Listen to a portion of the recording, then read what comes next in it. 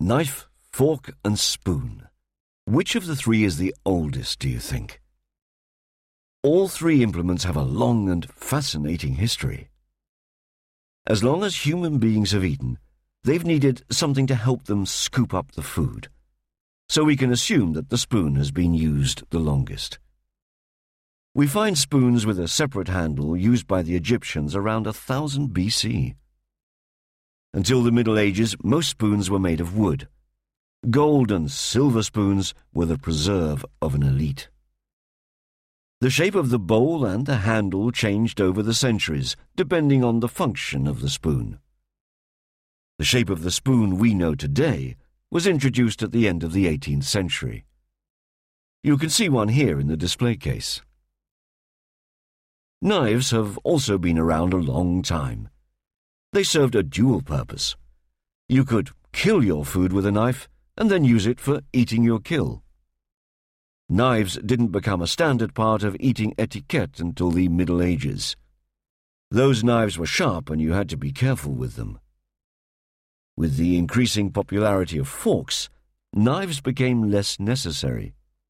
Under Louis XIV, sharp knives were banned at the table and replaced by the knives with ground-down points familiar to us today.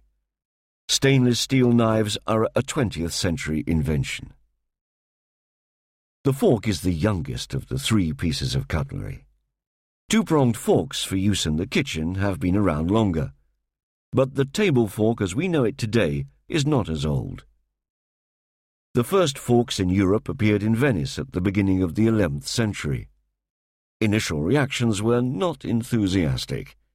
After all, God had equipped us with the perfect tool, our fingers. So why would we offend him by using a fork? Forks were a symbol of decadence and their use was spurned. In the 16th century, Catherine de' Medici revived the use of the fork at the French court. By now, hygiene standards had changed, and the use of a fork was regarded as preferable to picking food up with your fingers. Yet in the 18th century, the fork was still mainly the preserve of the elite. Only from the Industrial Revolution were forks used at all tables, rich and poor alike. The number of prongs, or tines, varied over the centuries. The four-pronged fork placed next to our plates today only dates from the 18th century. The Belgian artist René Hayward poked fun at the whole cutlery evolution.